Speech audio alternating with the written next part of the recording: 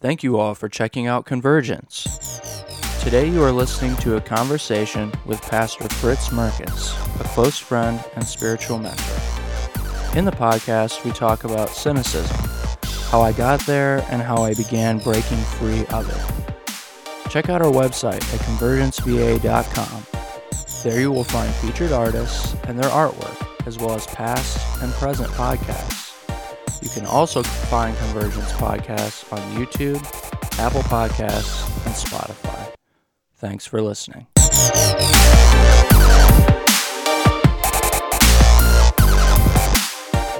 You're listening to Convergence Podcast for the wanderer, cynic, and half-empty.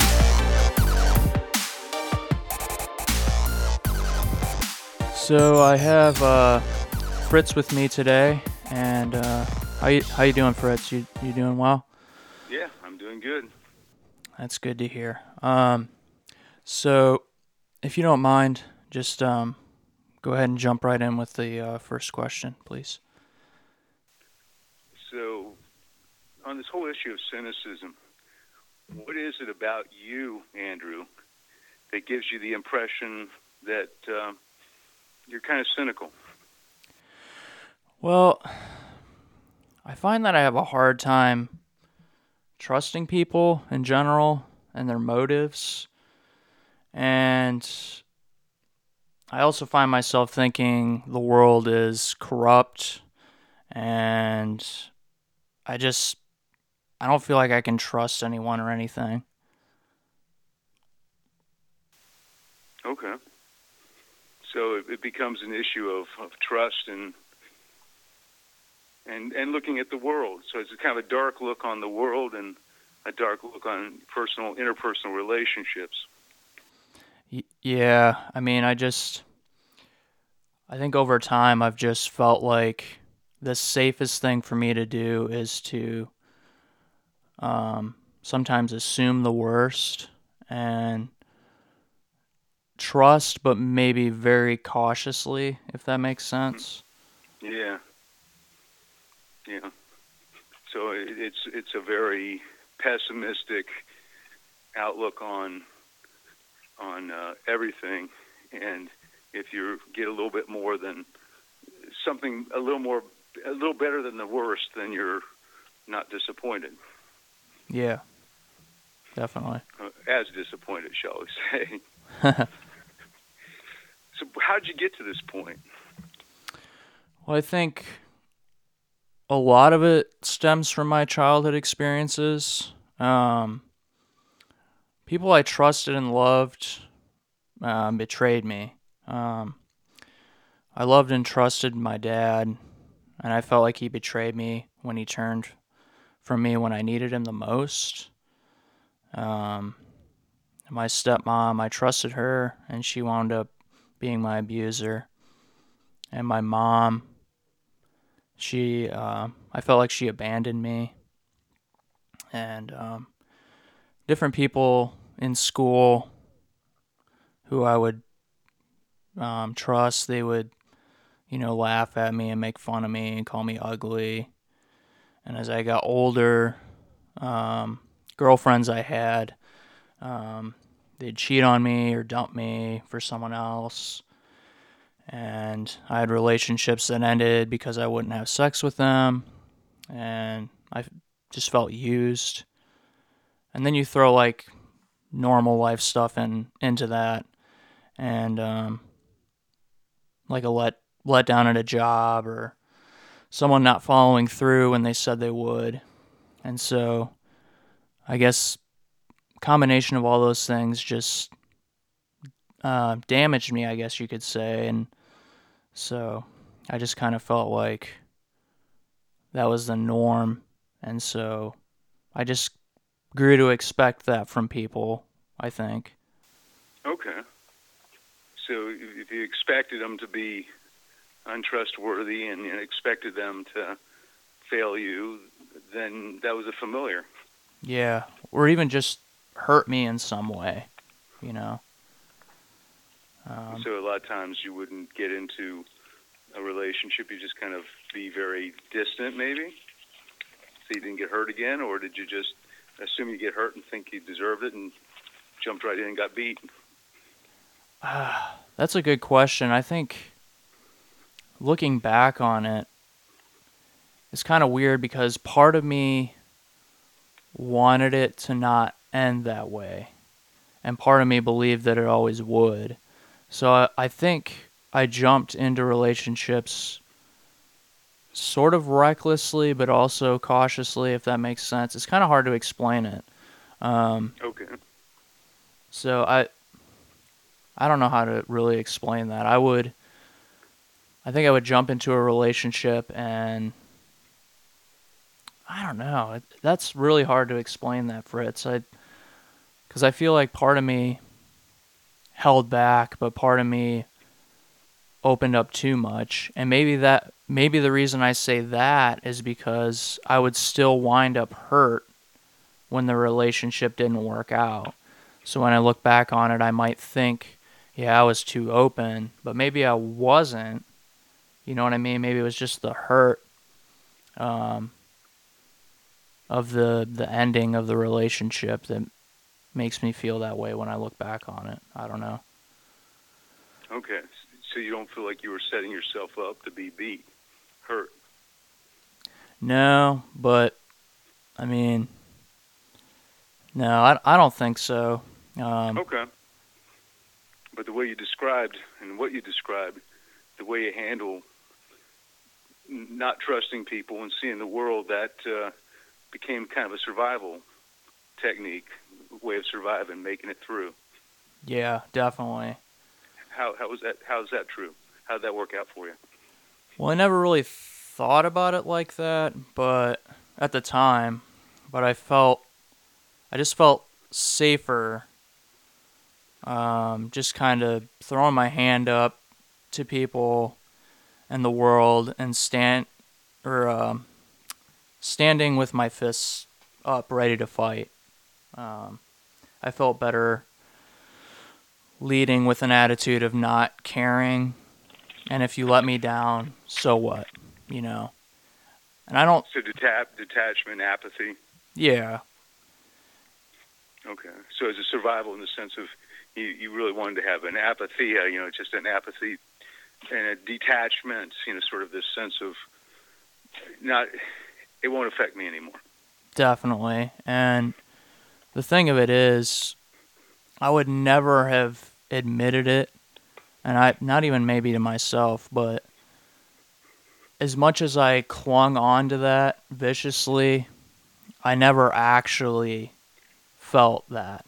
I never really felt that apathy. It always just hurt, and I might have appeared that way on the outside, but it was not that way on the inside at all. Okay.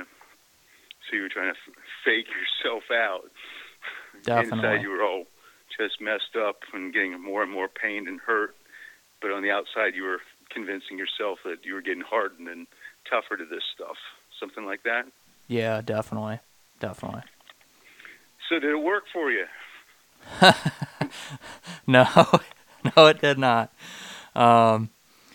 It made me feel a lot worse, honestly, because part of it, I kind of grew to just disattach from everything and everyone, and so really, I wound up just being and feeling alone, which is the opposite of what I really deep down wanted.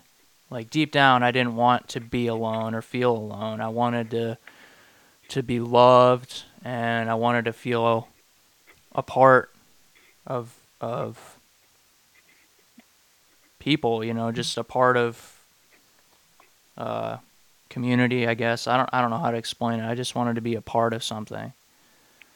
Okay, so you felt detached, alone, not connected, not making a contribution. So and there's this little person, I'll say little person deep down inside, buried in there, and no one can get to that person, and that person can't get out because of all the pain, history of pain, and the apathy and detachment techniques, the cynicism that you kind of covered yourself with. Am I hearing that somewhat? Correct me. I mean, I'm not playing Dr. Phil here, so correct me. No, you nailed it. That's exactly what it was. Yeah, yep. So why is it dangerous? Why it was survival, and you said it didn't work for you, but it sounds like it's kind of dangerous, to have that kind of living, that kind of cynicism. Describe that a little bit. Why was this dangerous for you? Well, it's dangerous because, honestly, because I was alone, I couldn't connect with anybody, and connection is important. You need to have people around you.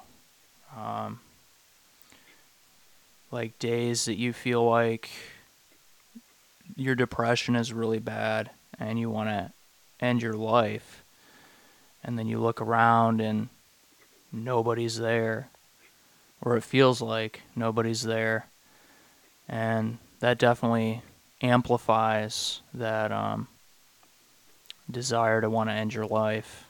Or you find ways of coping. Since you're alone or you feel alone, you find ways to cope with the pain that you feel on the inside. Like for me, I don't like to admit it, but for a while I drank a lot. That was my way of kind of escaping from myself. And of course it never worked. I just wake up the next day feeling like crap, and things a mess everywhere, and it was foolish. It didn't accomplish anything. It just was a waste of time. Two, I just physically felt terrible, and you feel like you're escaping the pain at the time, but the pain's still there. And reality is still there, and you're just made, or at least I was made, more aware of reality and that pain the next day when you're sobered up, and then you got a hangover on top of that. And so I think that's why it's dangerous. You just pick up these coping mechanisms that are very unhealthy and very unstable, and yeah, you have nobody to hey, you really shouldn't be doing that, or hey man, let's just talk for a little bit. What's going on? How you doing? How you feeling? I'm noticing that you're not really acting yourself today. What's going on? That kind of thing. Mm-hmm. And just very detached, yeah. Yep. So how did, you're not alone on this, but I know you're big into music and things. What was, as you said, you got to cope with this kind of stuff, and if you're going to live that way, with the cynicism, and you mentioned about the alcohol, but what about music? What's the kind of the pros and cons that you discovered when it comes to trying to use music in this little stuck place of being stuck in cynicism? Man, there's a lot of directions to go in this, because for one, I'll just start with listening to music. So early on, I discovered that I was a metalhead. I really liked metal music a lot. It was kind of this, it just fit kind of like a puzzle piece in with the feelings that I felt inside. The fast, aggressive guitar music, the vocals, it all just, it was kind of a way, a megaphone, I guess, in a way, without me verbalizing in the megaphone. The music was kind of doing that for me, if that makes sense. And the problem was the metal music that I was listening to was amplifying the negative stuff that I was feeling. So it was reinforcing all those negative thoughts I had about myself and the world around me. And so, yes, in a way it was helping me to get the emotions out, but it wasn't taking it a step further. It wasn't helping me move past that and see the world differently in a more healthy way. So that was kind of my experience with listening to music. Playing music, playing guitar really helped me, especially when I was still a teenager and living in my childhood home. It was a way that I could safely express my emotions without anybody discovering how I was feeling.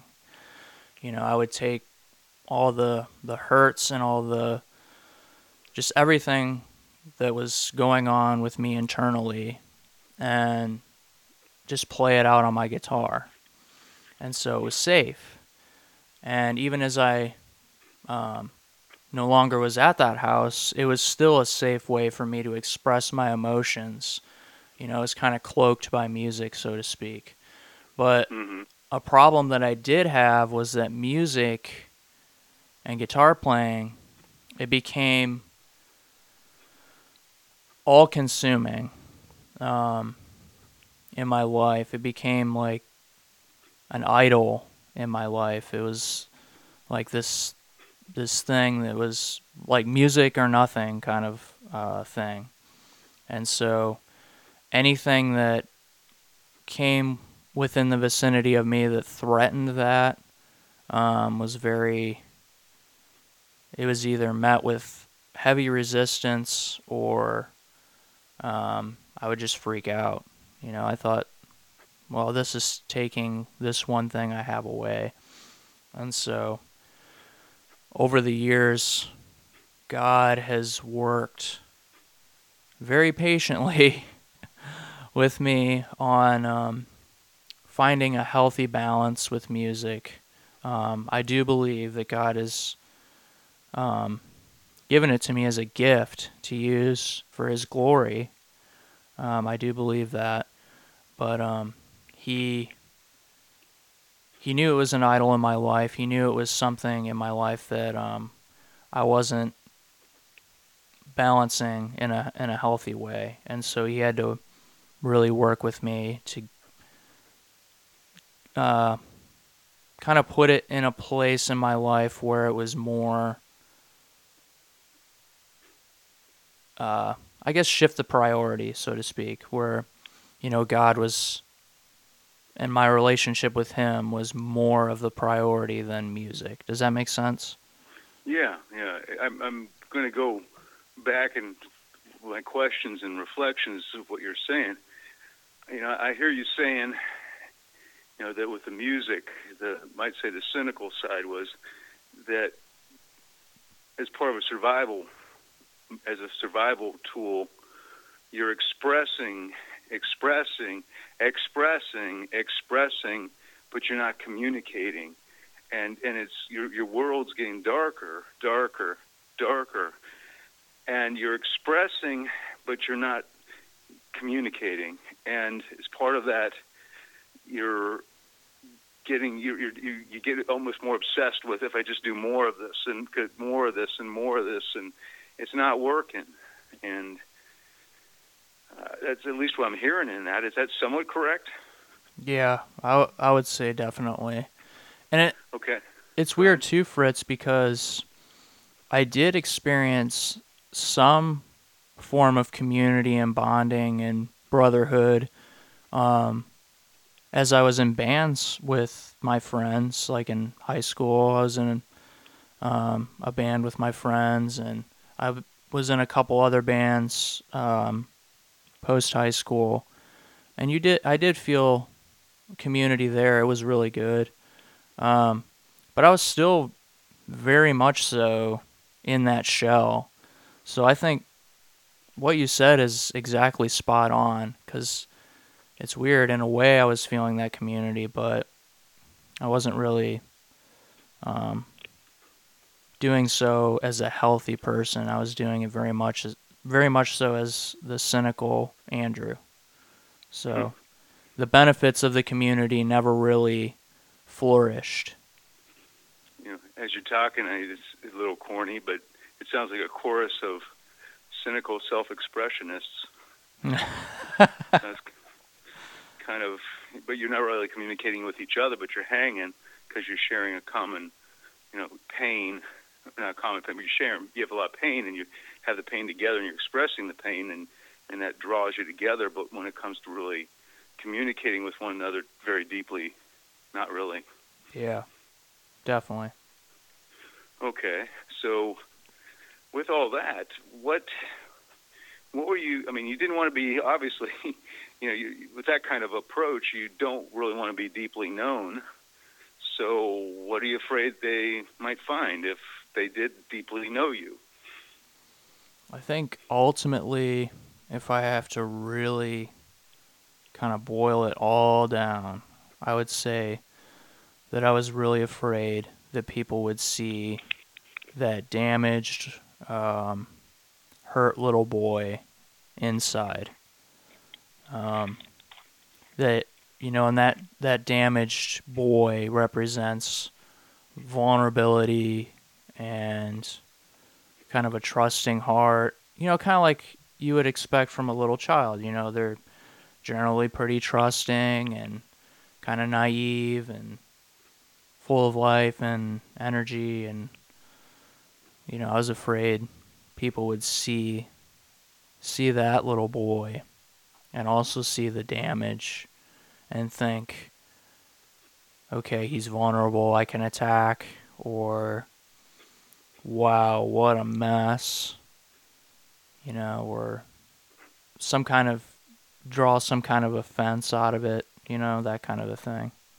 So victimization on one hand, at best you get pity, kind of that contemptuous, what a mess, isn't it contemptible, pitiful, and that's at best, and unfortunately more likely perhaps with vulnerability, brokenness, victimization.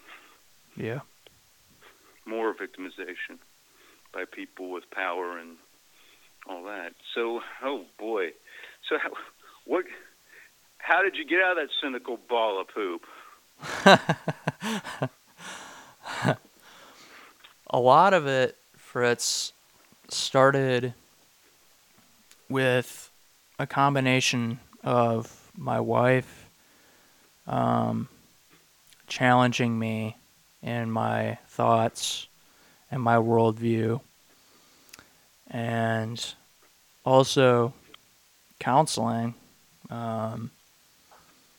As I went through counseling, and it's weird, but I became more self-aware of who I am, and then I could better see those cynical thought processes. Because it's weird, a lot of that stuff is kind of subconscious. Like, it sounds like, oh, you made the decision to do all these things. And in a way I did, yeah. But I think also a lot of it is subconscious. And so as I went through counseling, and as my wife would hear me say something and challenge it.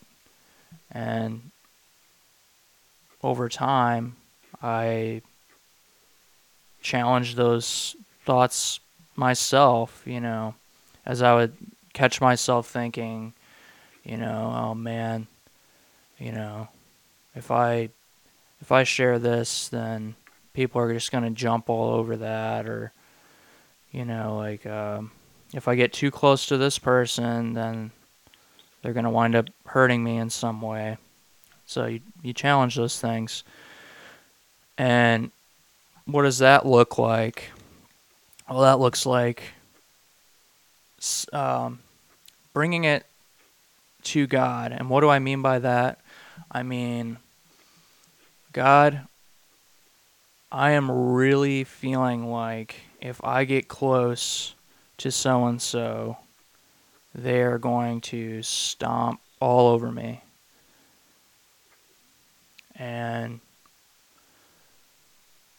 then just allowing God to work with you with those thoughts. And you come to find out that a lot of your stability, a lot of your who you are as a person is centered and rooted in Jesus Christ. And that's really, once you take hold of that, that's when things start to change, I guess you could say. Okay. Let me ask a question that takes us. So this is a bit of a reflection summary, that you learn to, I'm going to use my language on this, you learn through being challenged by people that you at least had a sense had, in your case, your wife, yeah, you had a sense that cared for you, and even though you had this cynical ball, you still, reality of somebody's care was more real than your dark world within, and the devices and techniques and tools to keep it that way. Her care, and in the sense of she cared truly, and you knew that the reality of that sort of was bigger than your own feelings, and that her confronting your words and phrases and behaviors, confronting, saying, that's just not it. You started to question these things, and then you became God honest. I'm hearing you say my language though. God honest with God about what was going on, and as you were getting God honest about what's going on, you started to verbalize, or at least to some of those lies that you were believing, and then you really did start to not want these lies in your life anymore, and you then really did renounce them with God's help very much, and take in what is truly true about, God truth about these various things. That if you did, for example, share some of your experience of your early life with your wife or somebody else, they're not going to reject you, and you had to come to that point, being God honest, that was a fear, and that was a lie you were believing, and God honest about that was attached to that fear, and that you had to work it out with God to the point where you could actually then maybe say a little bit of something and find out, I'm not getting rejected. And with the right person here, I'm not getting rejected at all. Something like that. I'm kind of playing it out a little bit, but I was listening. Definitely. Yep. Okay. And then once you're starting to go into that trajectory, going in that direction and opening up in that way, coming out of that ball of poop cynicism, that then as that's happening, really Christ takes hold in a new way. And I don't want to do the Deus Ex Machina, kind of God jumping on in, but how did that kind of come about? Talk about that part of it now.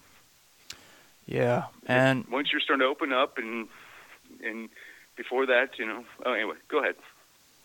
I think, to be completely honest, I'm still, in some sense, in that phase of, I guess you could say recovery. I don't know if that'd be a good word to say, but in some ways I had to figure out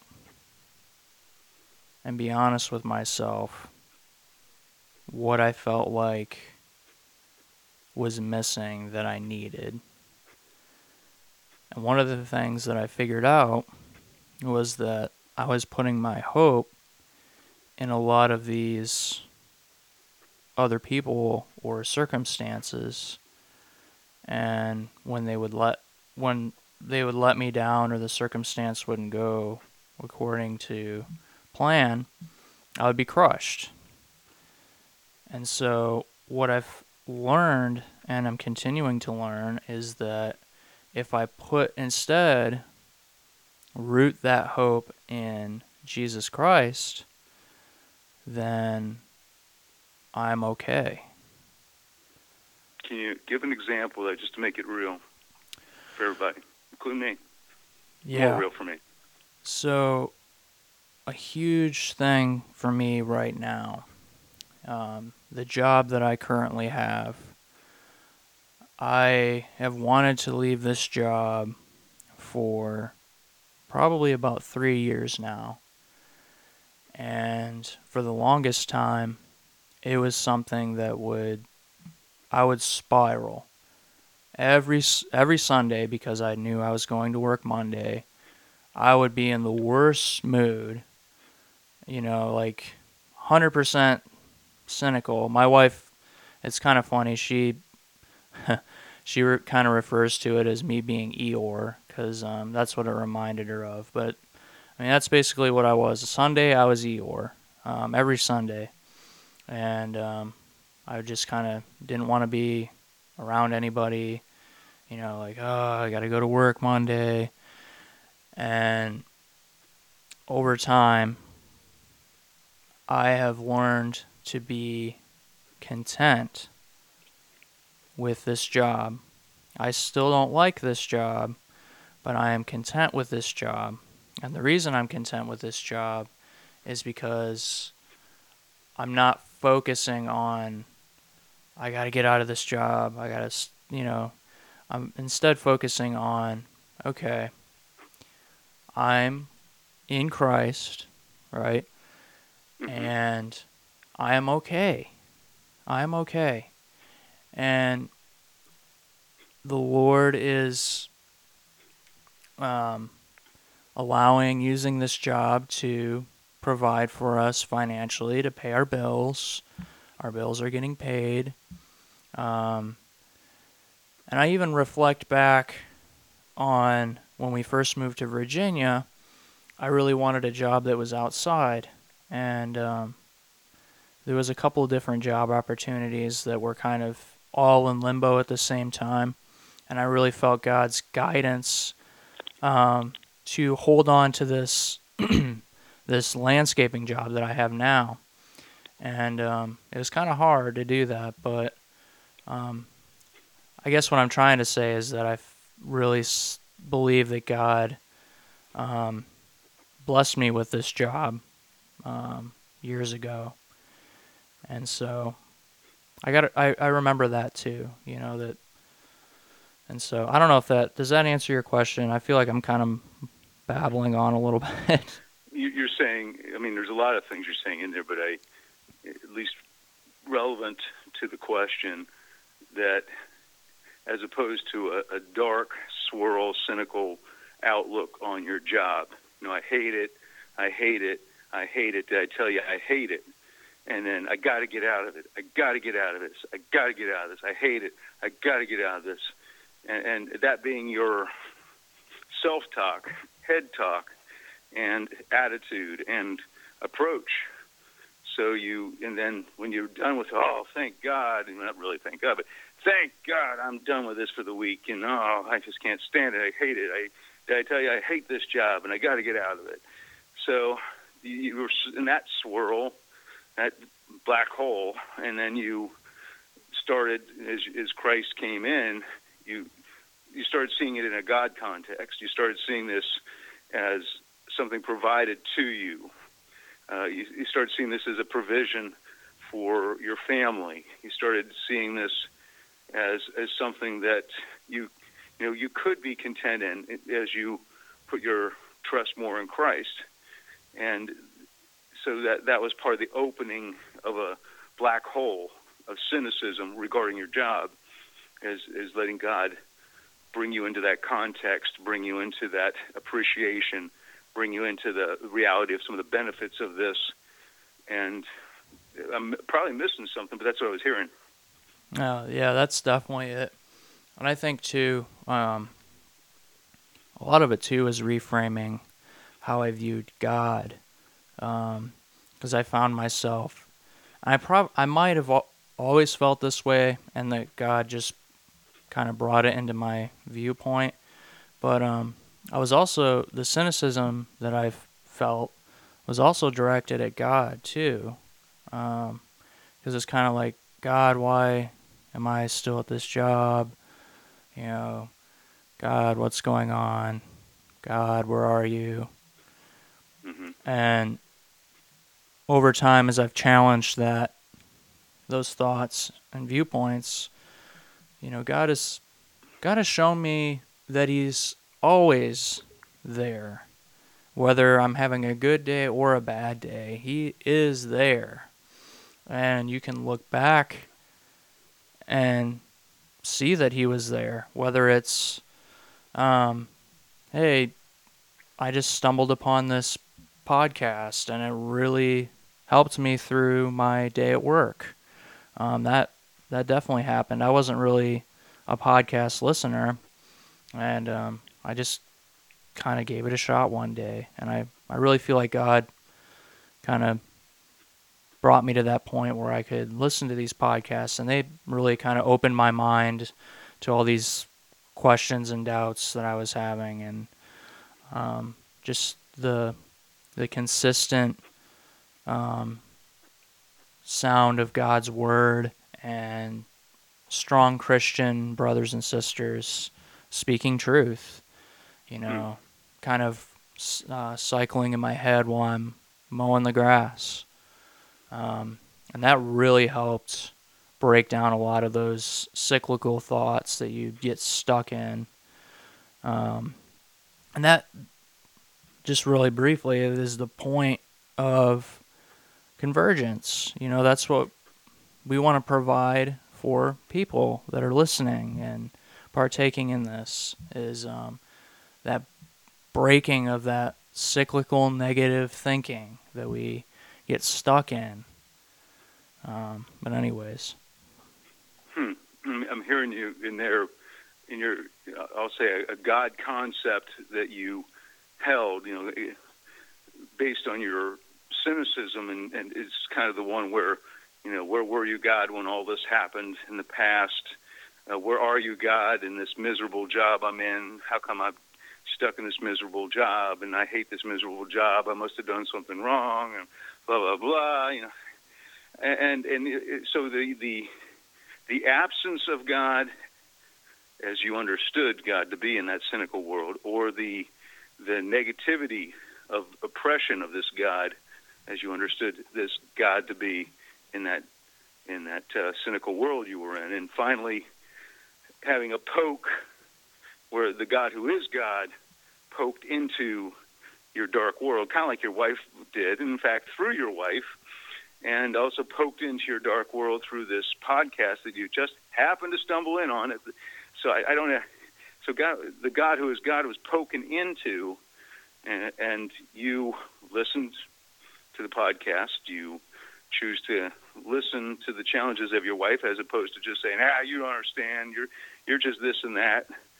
And that's that God who is God you discovered as that God's poking into you, that there's so much more to this God, and so much more, not so much more to this God, but there's so much more. This God is so much more good than you could ever imagine. And your concept of good wasn't that good. So it's like, wow, I hear that as part of that coming out of the dark hole. Yeah. Taking God as God, and not just the God of your imagination, experience, or feelings. That's right. And, okay, that sounds cool. So, with all that, wow, that's quite a bit that you've unpacked right there. Would you say you still struggle with some cynical thinking, though? I hear you saying that. Yeah, I definitely do. I think what I'm learning right now, just what God is kind of bringing to up to the surface right now is that for me, when I've lived this kind of cynical Eeyore lifestyle for so long that it actually feels, and it sounds crazy, and even when I think about it or say it, I just think, man, this sounds crazy. But it feels more comfortable to me than the opposite of that, where I'm not cynical. So, yeah, that's Yeah. I think where I find myself now is sometimes kind of battling that line where I can easily slip into the cynical Andrew, or I can Mm-hmm. choose not to. Mm-hmm. And if that makes sense. Yeah. I hear you saying you're no longer just saying, well, that's the way I am, or saying that's just the way I was brought up, or how I experienced my early life. I mean, instead of all those bad excuses for just saying this is who I am, you're just saying, no, I am a child of God. That's my primary identity. And I hear you saying as part of that, well, basically you are tempted, yes, to go back into factors of personality maybe, and feelings that have still images and thoughts attached to them. But, you don't have to go into the swamp with them. You can, when they hit, you're learning how to deal with them. And instead of, if they hit and get a little deeper, instead of saying, well, there's nothing I can do except go in the swamp, you are discovering there are things that you can do that are right and healthy. And you're no longer identifying yourself with identifying yourself with cynicism, identifying yourself with the pain of the past, no longer identifying yourself with all of that. Yep. You're identifying yourself with the God who is God. Yep, that's right. And who is presented in Christ Jesus. The fullness of who he is presented in Christ. And that's important because, at least for me, when all of this becomes out there somewhere, ethereal, it's kind of cool to go right back to Jesus Christ and know in those Gospels, Matthew, Mark, Luke, and John, that I'm getting a true experience, portrayal and experience. Really, God's experiencing me through that text and giving me a good sense of who God is. And that's helpful because I can get, phony God concepts, and I can get into cynicism and negativity, and I can get into, and to go back to Jesus Christ is to then get into a right approach to myself, God, life, and others. Yeah. So it helps. And I would say, too, I don't know if this is, if there's a better way to word this, maybe you can, but I oftentimes say that Christ is stable. All these other things in life are not stable.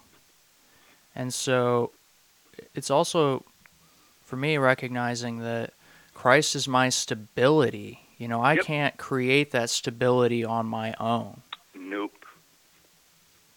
I think that's part of what's fed that cynicism for so long, is that I've tried and tried and tried to create this stable, predictable kind of life, and it just failed over and over and over and over and over again. Yeah. And God woke me up to that, destructive pattern. So. Yeah, it makes sense.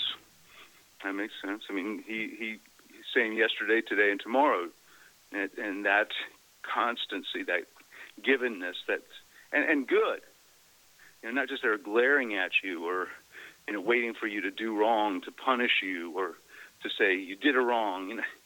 To really discover the nature of God in Christ Jesus, and that the God who is God and the Jesus who is Lord, they're a constant, and actually put the Holy Spirit inside of us as an anchor for hope, an anchor, God anchoring us, stabilizing us.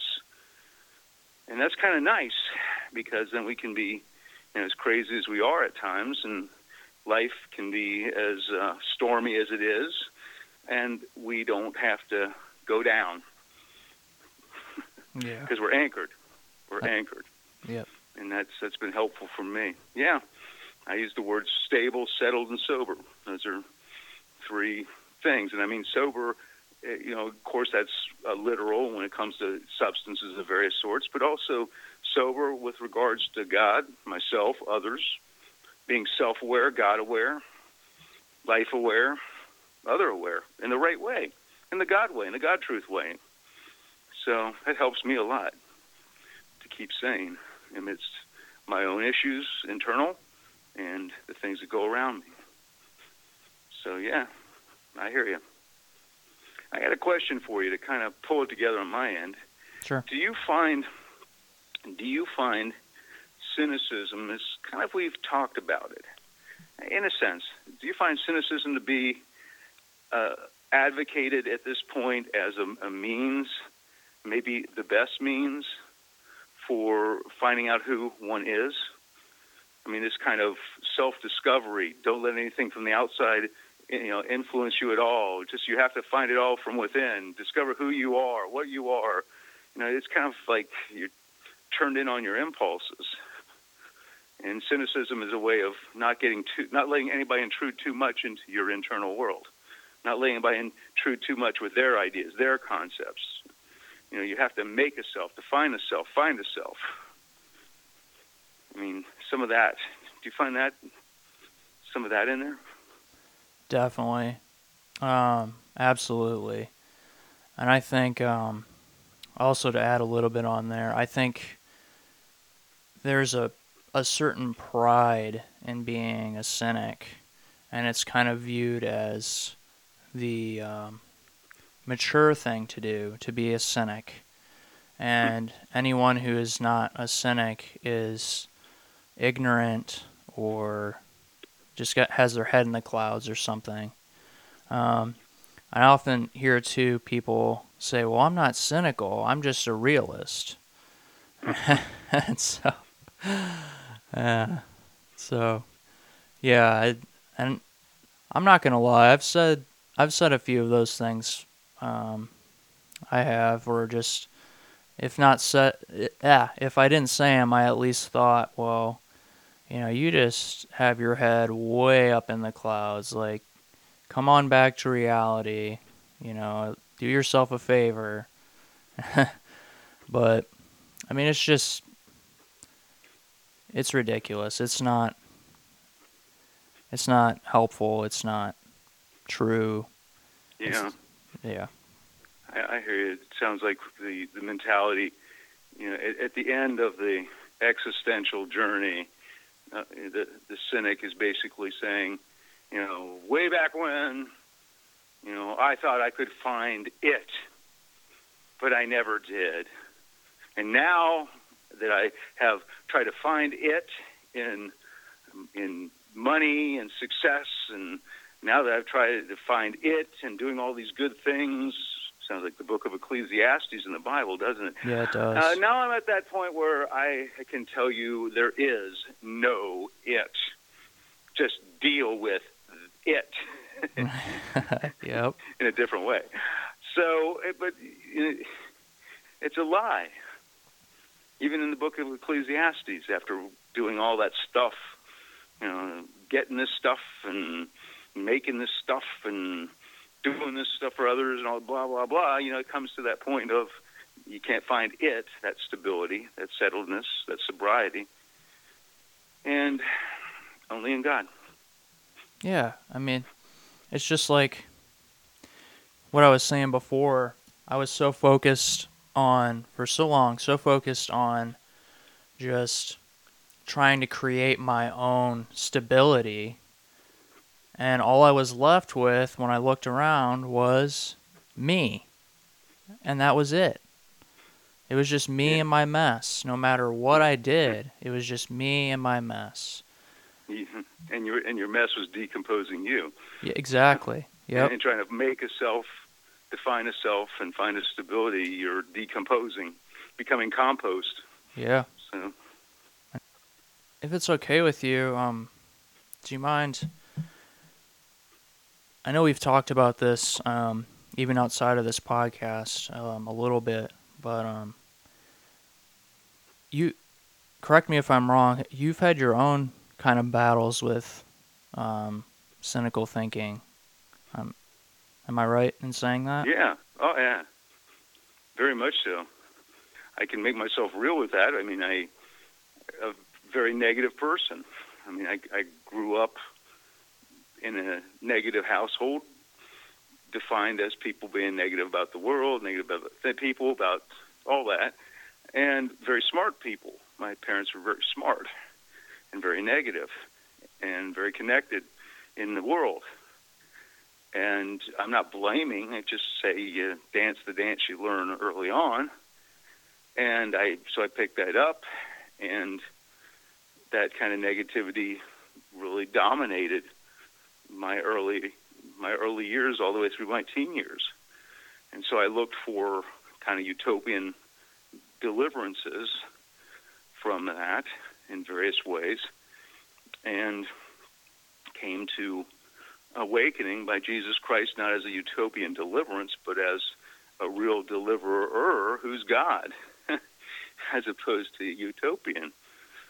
So that began a journey of, shall we say, unswirling the swirl that I created, and of thinking, attitude, behavior, and taking it the other direction, unswirling it upward.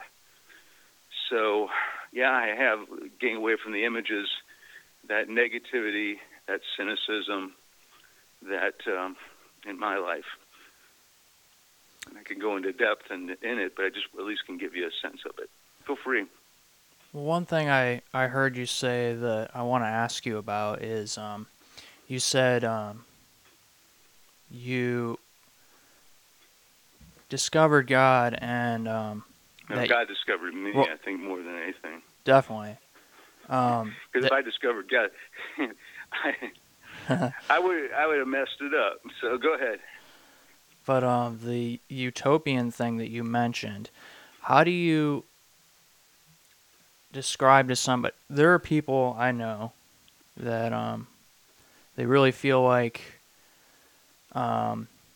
belief in God is a hope in some kind of utopian wonderland. So how did you come to not view it that way as a cynic? Well, getting into various utopian notions, and it goes back to the it. You know, if only it happens, then everybody will be happy, and if only it happens, everything will be better. And so, I could go and say just became cynical about a lot of those notions. I mean, the utopian notions decomposed. They fell apart. I mean, you get into it, and the people that are into that particular notion, you find out they've got a bagload of crap they're bringing that they're not about to let go of, and that, what's the word? The 1794 French Constitution, beautiful, beautiful. Oh, human equality, and nice piece of literature. And guess what the reality was? The guillotine. Robespierre, who was basically saying, if only we can cut and purify. And so people, when people have value, becomes really, ideology has value. And if you don't fit our ideology, you're not a human being anymore, at least by our definition. So, I mean, that kind of stuff really churns one's stomach. And so I discovered more and more, the world needs a God who is God, a God who really is God, not just another utopian notion. And it's certainly not just a cynicism, which is just a cop-out and a detachment. I mean, and that's what I discovered. I discovered that the God who is God and the Jesus who is Lord is really giving an accurate revelation of our human nature and that sinfulness. And I know we don't like the word sin, but in essence, sin is, I want it my way. Yeah. I want it my way. Ideologically or, whatever, commercially, I want it my way. So, discovering that this God who is God and Jesus is Lord is clearest on human nature, my human nature as well. And on most clear about what our life is to be about and how we can be in truly healthy relationships because we can get over ourselves. Yeah. And that's something else I discovered, that all these other things, you never really get over yourself. Even if you sell yourself out to the ideology and die for the cause, what's the cause? It's already decomposing by the sin that already has just tainted it to the core, even though the 1794 Constitution of France sounds so beautiful. The Robespierre and the guillotine are the reality. Yeah. So my point being that a clear, hopeful reality for me as an individual, a clear, hopeful reality that I've seen work in the lives of so many people around me, so they get over themselves. We can get over ourselves more and more instead of just talking about love and usually equivocating it with lust in our own selves. And I don't mean just sexual. I just mean our own lust for more and more and more and more than never being satisfied. That's what I'm talking about.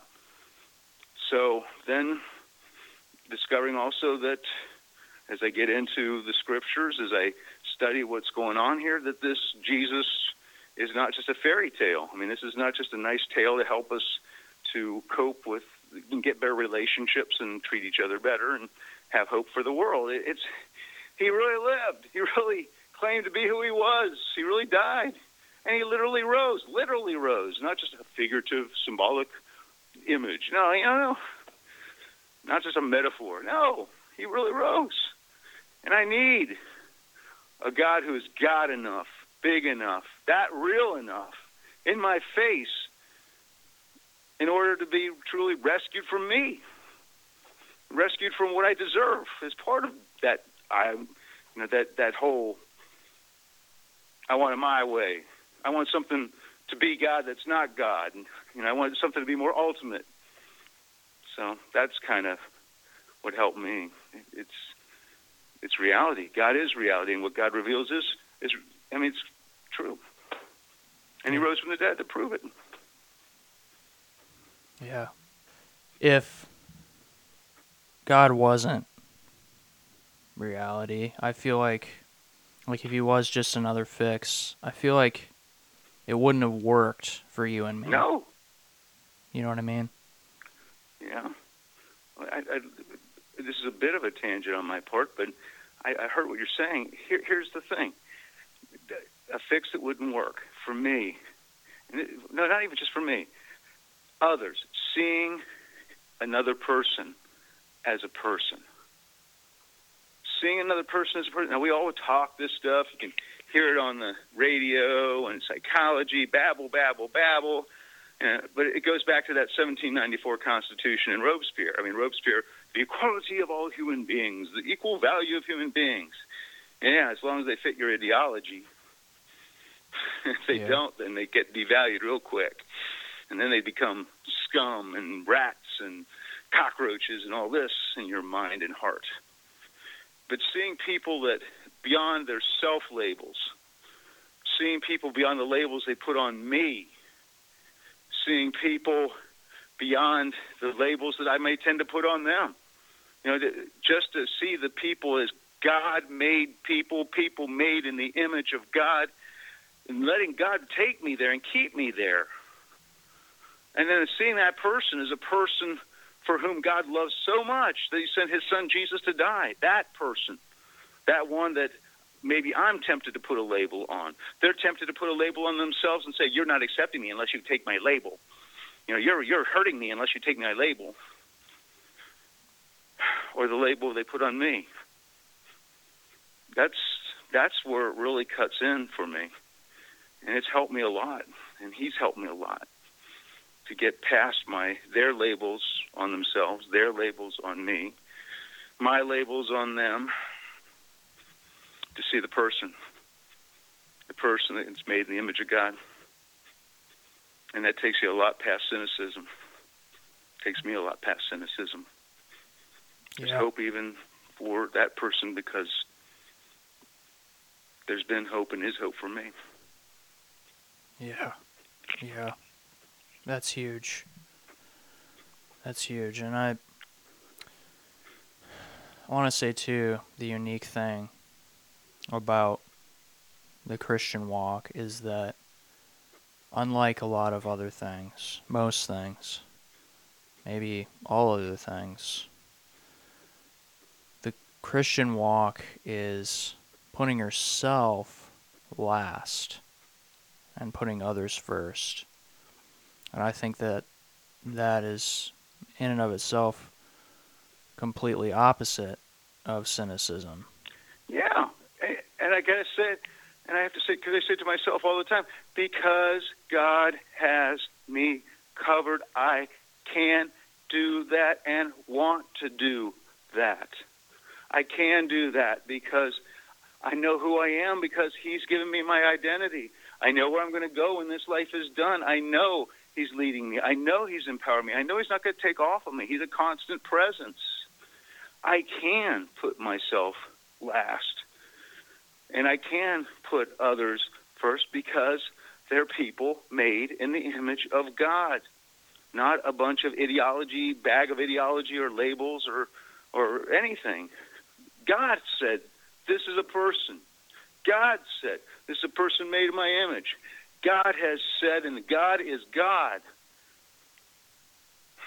So that helps a lot. Yeah. Then I want to put others first because this is a person that God loved, and I can get over myself because I'm covered.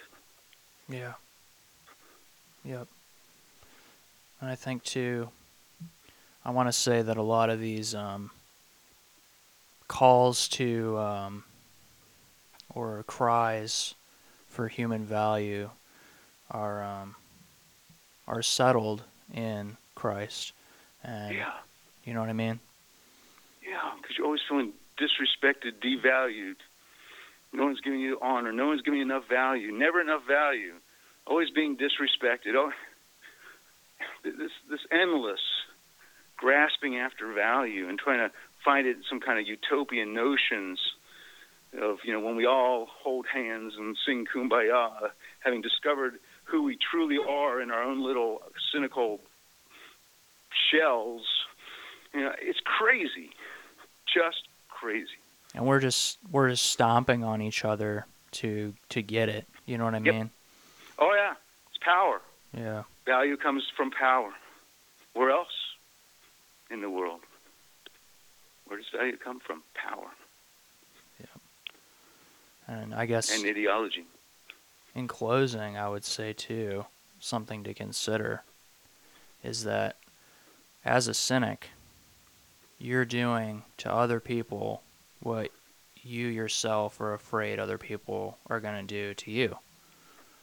So good point, I believe. What does that really, like, just think about that.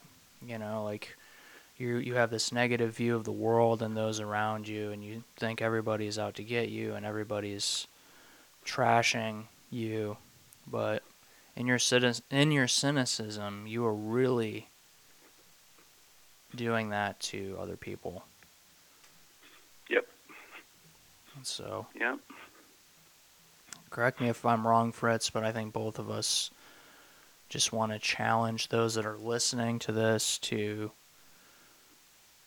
break out of it, snap out of it, and embrace Christ and take it moment at a time. Just moment at a time. I'll give my end three images that go with. You may know what they're kind of what's behind them, but let me just say what they are, and they help me so much personally. Number one, if I'm acting like I'm God, then I've covered myself with poop, and I'm a ball going round and around in a toilet bowl and going down. And there's pain involved in that delusion because that's not what I'm supposed to be about. So I get God concepts. Help me with the pain. Just give me this. Just give me that. Help me with this. Help me with that. So we may even have God concepts or just give into the cynicism of there is no God. And we go round and around and around and down. And then when we wake up to the fact that we've made ourselves poop in a bowl, then we've reached an important realization. And the second one is that there's a God who is God, who really is God. And this God has sent a person of his own nature, Jesus Christ, into my poop bowl. And he's very willing. He's right there in the waters, willing to pick me up, pick this poop ball of a person buried inside up. And when I invite him to actually come, pick me up, pop me out, sort of like what you said earlier about yourself coming out of the cynicism. You know, reach down, picks up the poop ball, Jesus does, and pops us out. And yeah, we're still covered with poop and stuff, but we realize something. I am a person of value, a person that's lovable, a person that's fully accepted, secure, and significant because of this one who has rescued me and has said, you are valued by me. I treasure you. You are lovable because I love you. You are accepted because I accept you. You are a child of God because I've adopted you. You do have things to be about that matter, and I'll give you the power to be about them. You are significant. You've got a place to go when this life is done. You are secure. I mean, that's significant. I'm a person, loved, valued, accepted, constant. Wow. Helps me. Yeah. When I start trying to go back in that old poop bowl, cover myself up again, and go swirling. Yeah. Well, Fritz, I want to thank you so much for coming on to this podcast and being open and real with me and the people listening. And just thank you for coming on the podcast. You're welcome. Thank you for inviting me.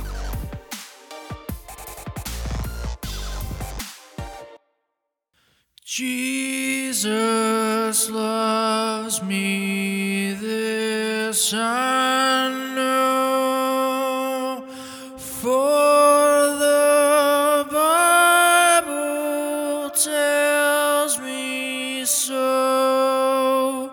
Little ones to him belong.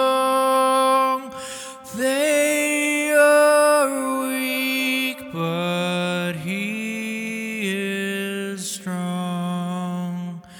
Yes, Jesus loves me. Yes, Jesus loves me. Yes.